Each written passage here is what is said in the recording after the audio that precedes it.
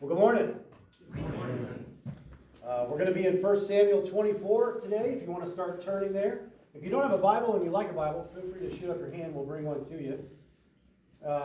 Last week we talked about the fact that we had a God that would grow us, that would love us with a loyal love. He would provide for us, and He would even deliver us from those who would betray or attack us. But today we want to look at what happens when that person that maybe betrayed you or attacked you or gossiped about you or hurt you. What happens when they're exposed? When you have that moment where you could deliver that punch, where you could cut them down with your words. When you have a chance to, as they say, not get mad, but get even. Our culture will tell you that revenge is a dish best served cold. But, and I know you're going to be completely taken off guard here, our culture does not line up with what we as Christians are called to do. Amen. And we find ourselves again being provided a model of how we should act through David. He's the king on the run. He's got a group of now 600 men, discontent, grumbling, in debt. Not the kind of guys that you're looking for when you're building an all-star team, right? So let's take a look at what God's Word has to say about this. Let's take a look. 1 Samuel 24, starting in verse 1. Now when Saul returned from pursuing the Philistines, he was told, saying, Behold, David is in the wilderness of En-gedi. Then Saul took 3,000 chosen men from all Israel and went to seek David and his men in front of the rocks of the wild goats. He came to the sheepfolds on the way where there was a cave, and Saul went in to relieve himself. Now David and his men were sitting in the inner recesses of the cave. The men of David said to him, Behold, this is the day of which the Lord said to you, Behold, I'm about to give your enemy into your hand, and you shall do to him as it seems good to you. Then David arose and cut off the edge of Saul's robe secretly. It came about afterward that David's conscience bothered him, because he had cut off the edge of Saul's robe. So he said to his men, Far be it from me, because of the Lord, that I should do this thing to my Lord, the Lord's anointed, to stretch out my hand against him, since he is the Lord's anointed. David persuaded his men with these words and did not allow them to rise up against Saul. Saul arose and left the cave and went on his way. Now afterward David arose and went out of the cave and called after Saul, saying, My Lord, the king! And when Saul looked behind him, David bowed with his face to the ground and prostrated himself. David said to Saul, Why do you listen to the words of men, saying, Behold, David seeks to harm you? Behold, this day your eyes have seen that the Lord had given you today into my hand in the cave. And some said to kill you. But my eye had pity on you. And I said, I will not stretch out my hand against my Lord, for he is the Lord's anointed. Now my father, see, and indeed see the edge of your robe in my hand. For in that I cut off the edge of your robe and did not kill you, no one perceived that there is no evil or rebellion in my hands. And I have not sinned against you, though you are lying in wait for my life to take it. May the Lord judge between you and me, and may the Lord avenge me on you. But my hand shall not be against you. As the proverb of the ancients says, Out of the wicked comes forth wickedness, but my hand shall not be against you. After whom has the king of Israel come out? Whom are you pursuing? A dead dog? A single flea? The Lord therefore be the judge and decide between you and me. And may he see and plead my cause and deliver me from your hand. When David had finished speaking these words to Saul, Saul said, Is this your voice, my son David? Then Saul lifted up his voice and wept. And he said to David, You are more righteous than I, for you have dealt well with me, while I have dealt wickedly with you. You have declared today that you have done good to me, that the Lord delivered me into your hand, and yet you did not kill me. For if a man finds his enemy, will he let him go away safely? May the Lord therefore reward you with good in return for what you have done to me this day. Now behold, I know that you will surely be king, and that the kingdom of Israel will be established in your hand. So now swear to me by the Lord that you will not cut off my descendants after me, and that you will not destroy my name from my father's household. David swore to Saul. Saul went to his home, but David and his men went up to the stronghold. May God add his blessing to the reading of his word. Let's pray. Lord, we thank you for the truth that we are about to learn this morning, Lord. We pray that you would help us to apply it in our lives and in our relationships, in our church, and that this church would become even stronger for it, Lord, through your power, through your strength. And we will give you all the glory. In Jesus' name we pray. Amen. Amen. So as we're looking at this, the question sometimes arises, why are we looking at what happened in the Old Testament? This is like 1,000 years BC. This is like 3,000 years ago. Why do we care what happened back then? My answer to you would be something that we looked at last night at the Christmas party. We looked at the passage, 1 John 4, 7 through 10. And I tried to get Allison to sing the song in the first service, but she wouldn't do it. So there is a song that goes with verses 7 and 8. So if you see her, ask her. I'm sure she'll love it. 1 John 4, 7 through 10. Beloved, let us love one another, for love is from God. And everyone who loves is born of God and knows God. The one who does not love does not know God, for God is love. By this, the love of God was manifested in us, that God has sent his only begotten Son into the world so that we might live through him. In this is love. Not that we loved God, but that he loved us and sent his Son to be the propitiation for our sins. Beloved, if God so loved us, we also ought to love one another.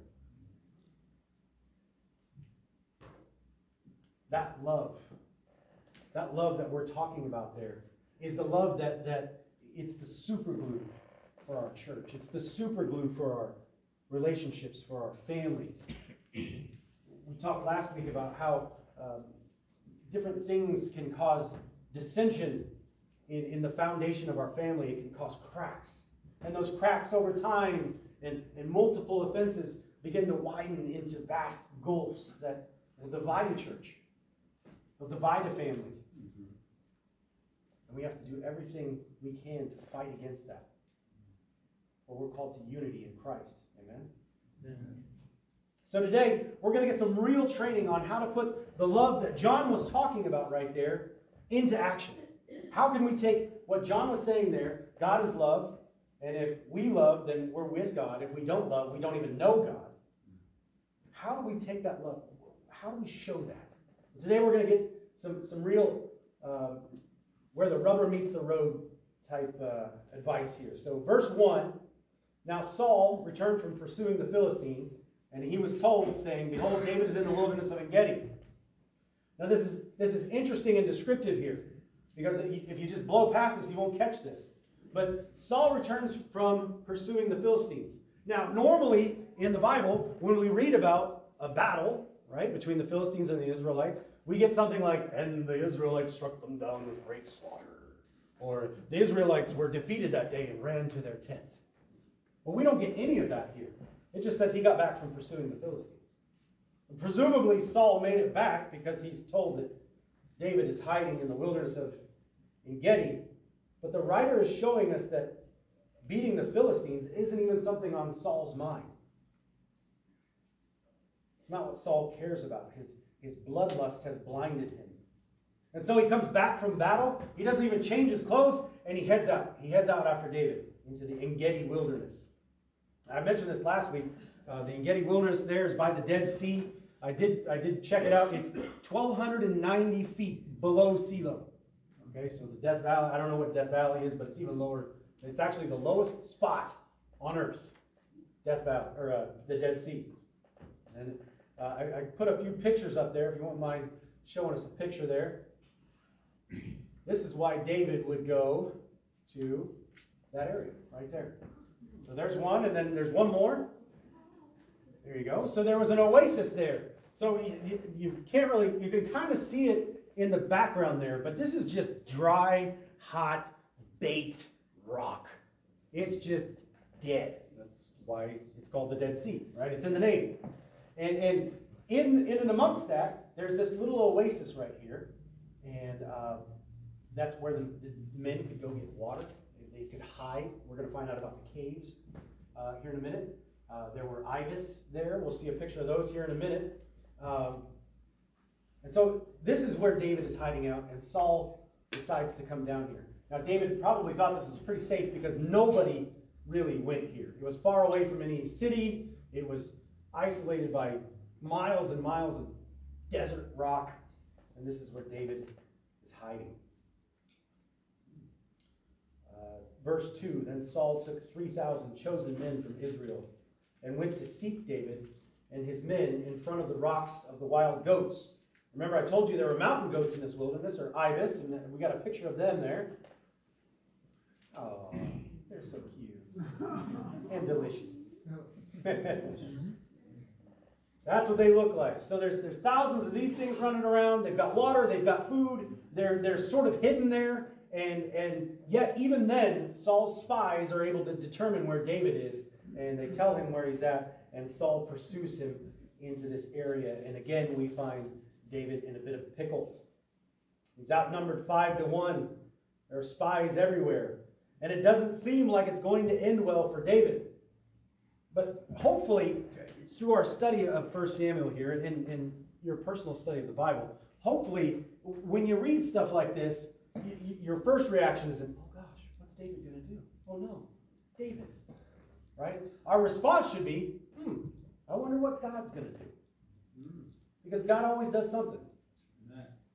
And in this case, he does something that we don't see written about in the Bible very often. In fact, off the top of my head, I can only think of one other time where it's written about, and really it was the servants thought this guy was using the restroom, right? But really somebody had stabbed him and locked the door.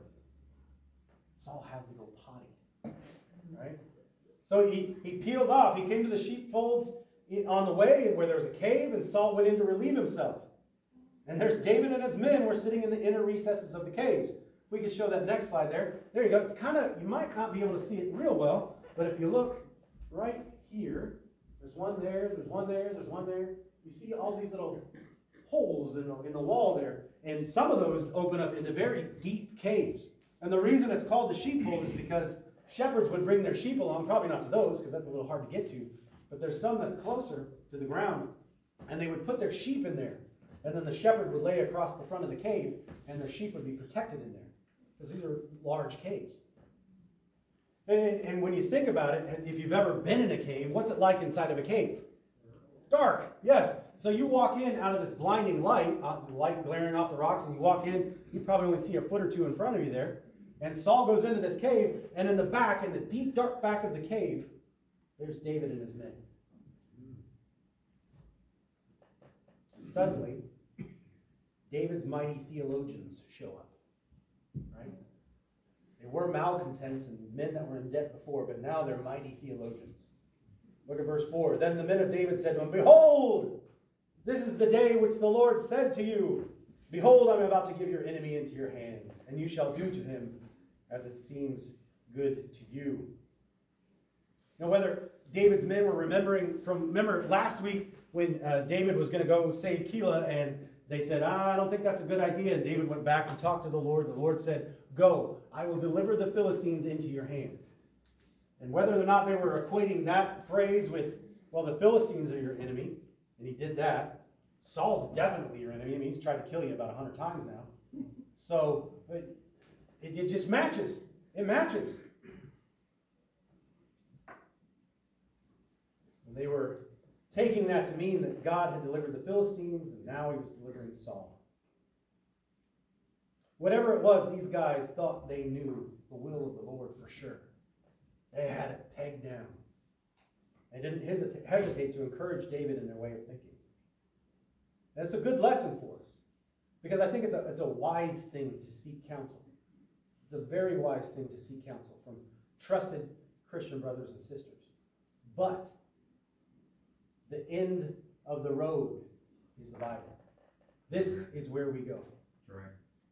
And you may receive counsel that is contrary to this. And it may come from a very wise person, but it's not wise counsel if it doesn't come from here. Amen.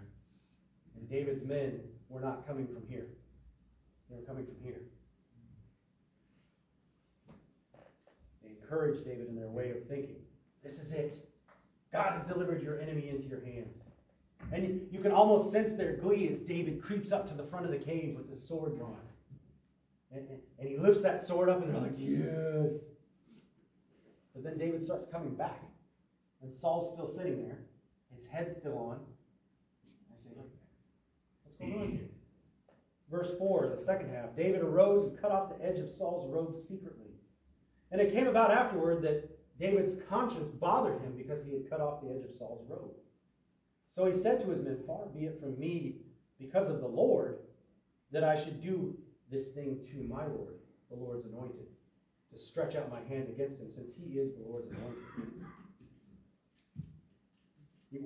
If you want to learn about robes, you can go back and look at Leviticus, Deuteronomy area. They talk about these robes that they were to wear, and on the corners of the robes, there were to be tassels. And it was to remind them of the law, the Torah. These tassels were there. And they provided authority. You remember the lady with the issue of blood wanted to touch, what did she want to touch on Jesus? The hem of his robe. That's where the power was. So David creeps up and he cuts that off. And by cutting the corner of that robe, it made that robe worthless. It no longer had the power. It'd be the same as if somebody came in military attire and they had their rank on their shoulder, or sometimes we wore them up here. It'd be the same thing as walking up and going, ripping that rank off. Right? And it bothers David. It bothers David after he does it. Have you ever done something and immediately realized that wasn't what God really wanted you to do in that situation? You get that sinking sensation in your gut. Maybe I moved a little too quickly on this one. Maybe I answered a little too harshly to that brother or sister. Right? That's what David felt. He returns to his men with a section of cloth in his hand, and he's immediately struck with guilt. And we look at this and we say, David, bro, it's a robe. He's king, he can get another one. I mean, you didn't chop off his head. I mean, think about who this is. Saul had on many occasions attempted to murder David, chucked spears at him while he was playing his little harp thing. He was irrational and a threat to every man in that cave. And think about these men now. We get to read this in little cute little chunks, right? But in real life, in real time, this playing out, these men have been running for their lives for months, maybe years by now, in God-forsaken places, and no home, no family. They're just out there running around while this irrational, mad king chases after David. Saul, he had done his own stuff. He wiped out a whole town of priests to get where he was now. The historian Josephus tells us there were 385 men, women, and children in the town of Nob that Saul had just wiped out a few chapters ago because he accused them of aiding David. And so his men are like, come on, David. Man up. Do it already. You have the power in your hands to end this right here, right now. You control your destiny. Your kingdom awaits. God said it would be yours. You can have this domain and its glory if you but reach out your hand. Does that sound familiar to anybody? If it does, you're familiar with the temptations that Jesus faced while he was in the wilderness. You see, David had this struggle going on for this earthly kingdom, and it was a shadow or a picture of the struggle that David's son would face. I'm using son biblically here, so when you say son, it could mean grandson, great-grandson, great-great-great-great-grandson. David's son, Jesus. As Jesus waited for the arrival of his heavenly kingdom. If you're on Facebook or the Instagrams or whatever, and you follow our church, you know that Liz came up with a really great idea. You see, we're reading through Luke, one chapter a day, from December 1st to December 24th, which just happens to align with what? How many chapters there are in Luke, right? So by Christmas Eve, you will have read the entire book of Luke, and you will have been exposed to Jesus' birth, his life, his crucifixion, and his resurrection. And if you're following along with that, you read Luke 4 last Sunday. If you turn there now to Luke 4, I'll set the stage just a little bit here. Luke 4 starting in verse 1. Jesus has just been baptized by John the Baptist. The heavens open up. God the Father speaks from above. The Holy Spirit ascends like a dove and lands on Jesus' shoulder. And God says, this is my Son in whom I'm well pleased. And immediately following that baptism, we get verse 1 of chapter 4. Jesus, full of the Holy Spirit, returned from the Jordan and was led around by the Spirit in the wilderness for 40 days, being tempted by the devil. And he ate nothing during those days. And when they ended, he became hungry. It's the understatement of the year, right? 40 days without eating. I go 40 minutes without eating, and my tummy starts grumbling there. 40 days now. And the devil said to him, if you are the Son of God, tell this stone to become bread. And Jesus answered him, it is written, man shall not live on bread alone. Amen. And he led him up and showed him all the kingdoms of the world in a moment of time. And the devil said to him, I will give you all this domain and its glory, for it has been handed over to me, and I give it to whomever I wish. Therefore, if you worship before me, it shall be yours. And Jesus answered him, it is written, you shall worship the Lord your God and serve him only. Both David and his future son Jesus understood something that I think we need to take very seriously. God's will must come about in God's way. It must come about in God's time. Right? We think about Satan tempting Jesus there with all the kingdoms of the world shown in a moment of time. And Satan is acknowledging that Jesus will inherit those kingdoms. He's not arguing that point. He knows that's what's going to happen. Jesus will inherit those kingdoms. But he says, look, man, I'll give you a shortcut. Instead of going to that cross and having all these puny little humans beat on you with their sticks, I'll just give it to you. You can just have it. You don't have to endure any of that. Here you go. It's yours. All you have to do is bow down and worship. David faces this on a much smaller scale. The kingdom has been promised to him. God is going to give it to him. David could have certainly pushed that sword through Saul's back and claimed the throne for himself. But is that what God wanted? You see, God had given the kingdom to Saul, and David understood that it was up to God to take it away. For David to even slice a corner of Saul's robe was an act of rebellion. To Saul, yes, a little bit, but more important, to God. This is not how we as sinful humans think. We're programmed to cheer for revenge. We want to see the bad guy get it. Right? Turn on any movie. Right? And then they make that bad guy look bad, boy. He smacks a few women, kicks a kid, punches a cat. And we're like, man, I want to see that guy get it. He deserves it. Shoot him! And then inevitably they do this, right? The good guy's like, no, you're not worth it. He starts to walk away, and the bad guy pulls out a hidden pistol. And the good guy turns around, bam! And we're like, yeah, it's what he deserved.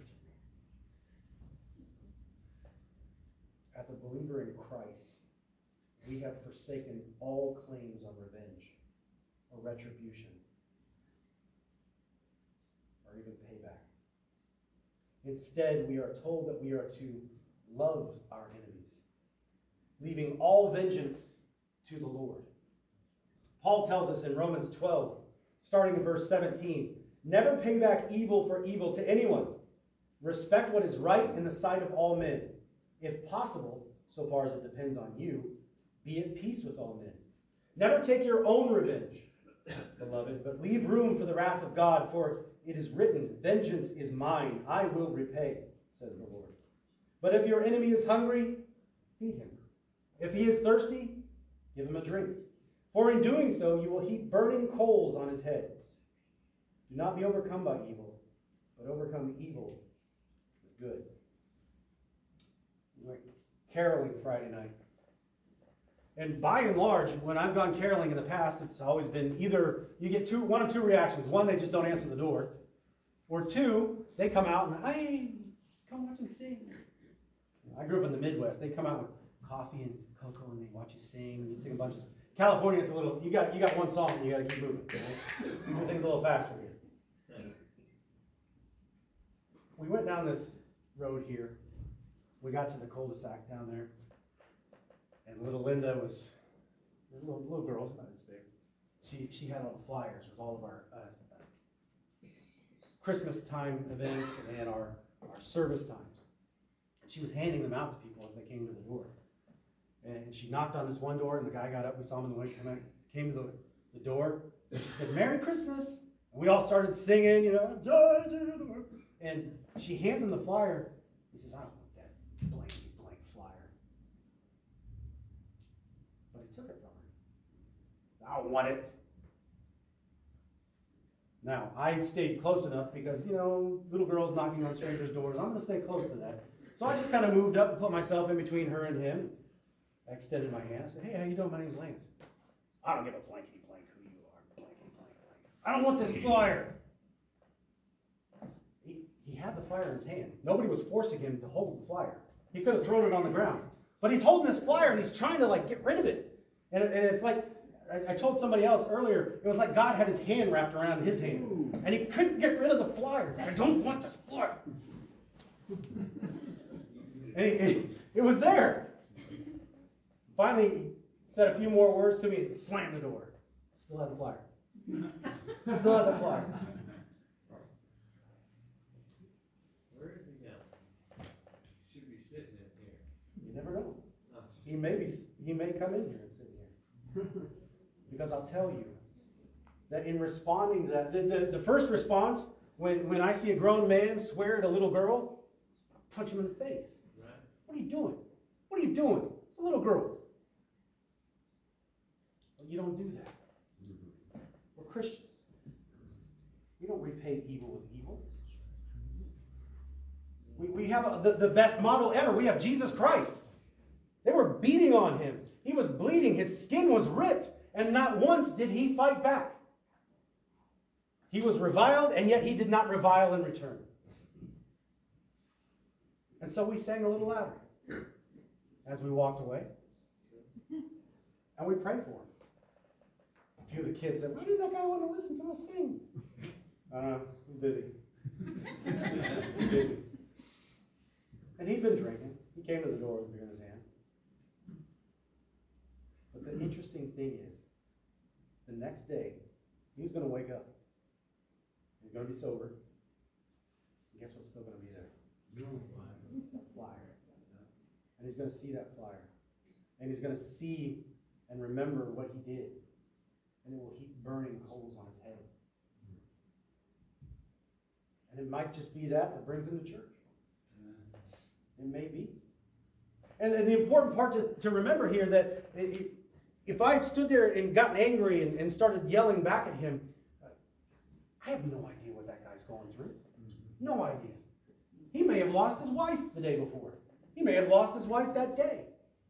Maybe he lost his job. Maybe he was going to lose his house. I don't know. But God knows. And that's why we leave our vengeance with the Lord. And I'll probably go down and check on him here in a week. A little earlier in the day, maybe. Hopefully that works. Before 5. Before 5. But then we need to remember. We need to remember that we don't act in God's place. David knew that. I don't act in God's place. God has promised me that kingdom, but he also gave it to Saul. And when he's done with Saul, then he'll give it to me. And David understood that. And if you think it sounds difficult to understand that and to apply that, it is. It is very difficult. It's difficult for everyone. The ability to forego vengeance. To leave the avenging to the Lord. It's not something we're born with. Go watch a couple little kids playing on the floor, and one of them takes the other kid's toy. What do they do? Right? That's what we're born with. That's what we have inside of us. But it's something that comes through a mature relationship with the Lord. It's a fruit given to us by the Holy Spirit. For it is human to hate, but it is divine to forgive. I know I belabored this point, but I needed to do it because it's only if we understand this part of the story that we can interpret the rest of the story. Because if you gloss over that and you just read the rest of it, you're like, what is David doing? Why would you come out of the cave and expose yourself? Why would you bow down to this knucklehead? Why would you do all the things that we're going to read about? But we know, because he knows that vengeance is from the Lord, and the Lord is his deliverer and his protector. And so he's going to trust God. David's men did not understand this. We see in verse 7, David persuaded his men. The words there actually mean tore apart. David tore apart his men. They wanted to kill Saul. We probably would too. But he persuaded them. He tore his men apart. He stopped them. And he did not allow them to rise up against Saul. And Saul arose and left the cave and went on his way. Now afterward, David arose. He let him get out of the cave a little bit. David jumps up and he runs out. And Saul's walking back to his troops there. And he says, "My lord the king!" And when Saul looked behind him, David bowed with his face to the ground and prostrated himself. Look at the respect here. Look at the respect that he has here. When I was in the army, there was a saying, you salute the rank, not the man. Right? You respect the rank, not the man. He's respecting the rank here. He's respecting the rank that God has given him. My lord, the king. And David bowed with his face to the ground and prostrated himself. David said to Saul, "Why do you listen to the words of men, saying, 'Behold, David seeks to harm you'? Behold, this day your eyes have seen that the Lord, he gave you to my hand in that cave. And some said to kill you." See, he says, why do you listen to the words of men there? Do you think somebody was telling Saul to kill David? I don't think so. I think Saul was telling Saul to kill David. In everything we read, everybody else loved David. He says, he's gracious to them. He shows him respect. Why do you listen to the words of men, knowing full well it's not the words of men? It's Saul talking to Saul. But then he says, you were in that cave, and some said to kill you. My men told me to kill you, but my eye had pity on you, and I said, I will not stretch out my hand against my Lord, for he is the Lord's anointed. Now my father, listen to that word again, my father, right? The phrase goes, I love you, but I don't like you. Right? Have you ever heard that before? I love you, but I don't like you. David loved Saul, but he didn't like Saul. Right? Sometimes love is a choice. Sometimes you have to make that choice to respect the other person. He's choosing. This is an internal battle here. He's choosing. Now, my father, see indeed the edge of your robe in my hand. For in that I cut off your robe and did not kill you, you can know that I'm not out to get you. I could have killed you. This could be your head. Remember Goliath? I didn't have any problem chopping his head off. You're a lot smaller. Then we get to verse 12. And if you listen to nothing else, so if you're feeling a little sleepy, give yourself a little slap right now, okay? And listen to verse 12. Because if we can take this verse and we can apply this to our relationships, we can apply this to our marriages, we can apply this to our church, it will change everything. It will change everything. Verse 12. May the Lord judge between you and me, and may the Lord avenge me on you, but my hand will not be against you. David isn't saying, it's okay that you chunked a spear at me. I don't mind that you've been chasing me for years, trying to kill me. He lays it right on the Lord. He says, may the Lord look at this situation and say, this is what needs to happen. And he doesn't gloss over the fact that he's angry at Saul. Look at what he says. May the Lord avenge me on you. Read some of David's Psalms. And he gets pretty graphic in there. He talks about knocking the teeth out of people's face, destroying, consuming with fire. It's okay that we have those feelings. When it's not okay is when we take those feelings into our own hands. When we say, I'm going to knock the teeth out of his head.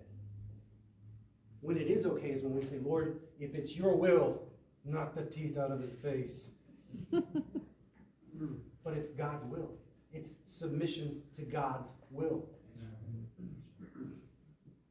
and he chooses, but my hand. That was a choice, folks. That was a choice.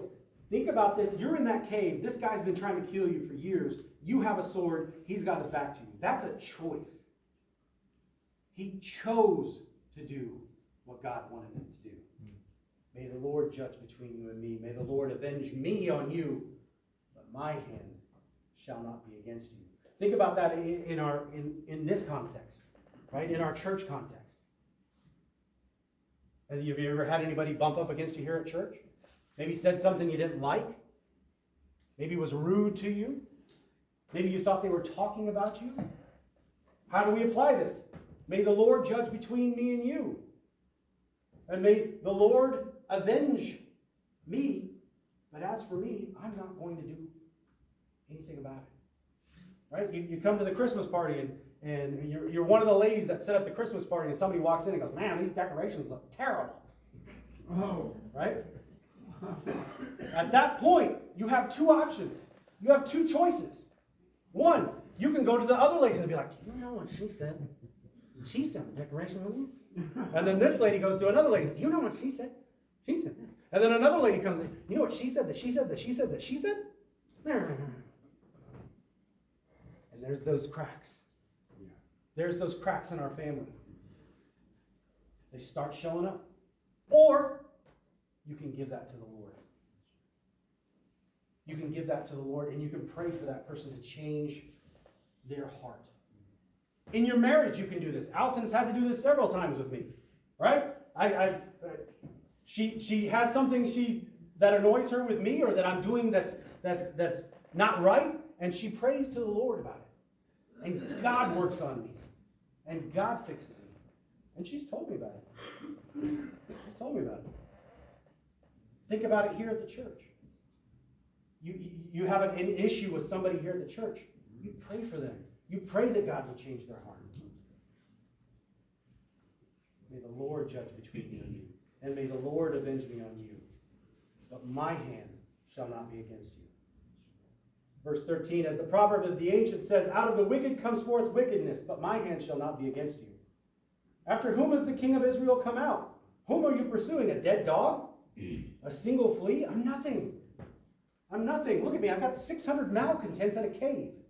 You have all of Israel. I am not a threat to you. The Lord, therefore, be the judge and decide between you and me.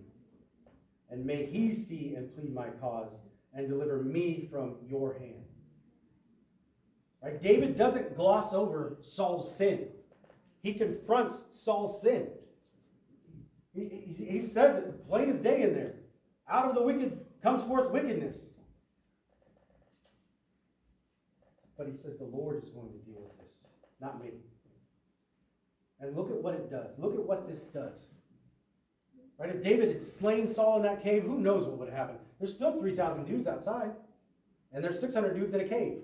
What do you have to do? Push a boulder over the hole. Problem solved. They'll starve to death in there, right? Look at what happens when David handles it God's way. Saul, verse 17, he says to David, you are more righteous than I, for you have dealt well with me while I have dealt wickedly with you. You have declared today that you have done good to me, that the Lord delivered me into your hand, and yet you did not kill me. For if a man finds his enemy, will he let him go away safely? May the Lord therefore reward you with good in return for what you have done to me this day. And now look at verse 20. This is the first time we'll ever see Saul say this. Now behold, I know that you will surely be king. Jonathan said this in the last chapter. He said, my father knows you're going to be king. Now Saul is saying, now I know that you will surely be king. Because every time I tried to track you down in that desert, every time I had you surrounded on a mountain, God found a way. God found a way. And now it's like God is trying to show Saul, see, you can't do it. You can't do it. You can't do it. And it keeps getting bigger and bigger and bigger until the point where Saul has his back to David with a sword. And God's like, you can't do anything about this. David is going to be king. And Saul recognizes that. He says, now you surely will be king.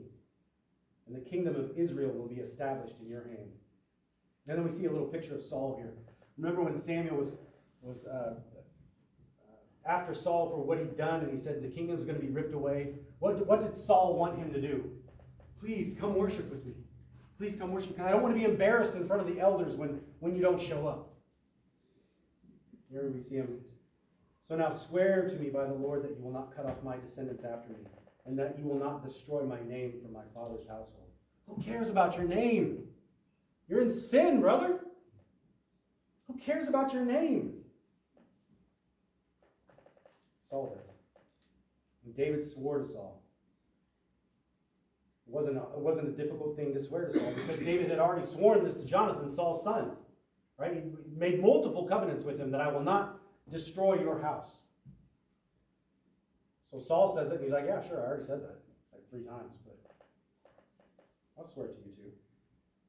And Saul went to his home, but David and his men went up to the stronghold. David, although the art of parachuting out of a plane was something that was invented much later, he knew that you don't need a parachute to go skydiving. Did you know that? You need a parachute to go skydiving twice. Right? And David knew. He said, okay, Saul made this, oh, I'm so sorry, David, I'm so sorry. But he'd done that in the past. And David knew that Saul would return to his wicked ways, and he does. David was right. So David and his men go off to a camp. We don't have to expose ourselves to constant abuse. David doesn't do that. He doesn't go back to the palace and let spears get thrown at him. He goes his own way and moves to the stronghold. What can we apply?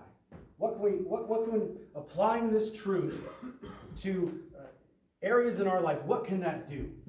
Right? Let's think about our relationships with our friends or our spouses, our family. How can this truth of giving vengeance to the Lord and praying that God would work on this person, not me. Because I guarantee you, I can sit here and I can say, well, I need to fix this person this way and this way and this way. And that person's sitting in another room going, and I need to fix Lance this way, this way, this way. But God knows what needs to be fixed. And God will work on our hearts. And God will work on our spouses and our family. It's God's timing. It's God's will. What about our ministries? When we're working with other believers and we bump into people and there's tension and whatnot. How can you apply this in that situation when this person has angered you and yet you have to go work in another ministry with them? And you give that to the Lord and you pray to God that God will change their heart, as opposed to you taking out vengeance in your own way. Right? You could wait for that precise moment when everything gets quiet and deliver that cutting blow. Really bring them down to size. What does that do for your church? What does that do for the kingdom of Christ? Or you can step back. You can give it to God. Watch God change that person's heart. And this church grows stronger and stronger and stronger. What about our walk with Christ? How does this apply to our walk with Christ? If we depend on Jesus for our daily bread, and we depend on Jesus for protecting us and watching out for us, how much more should we depend on Him for vengeance? And luckily for us, we read earlier, vengeance is Jesus is coming down and dying on a cross. That's God's version of vengeance here.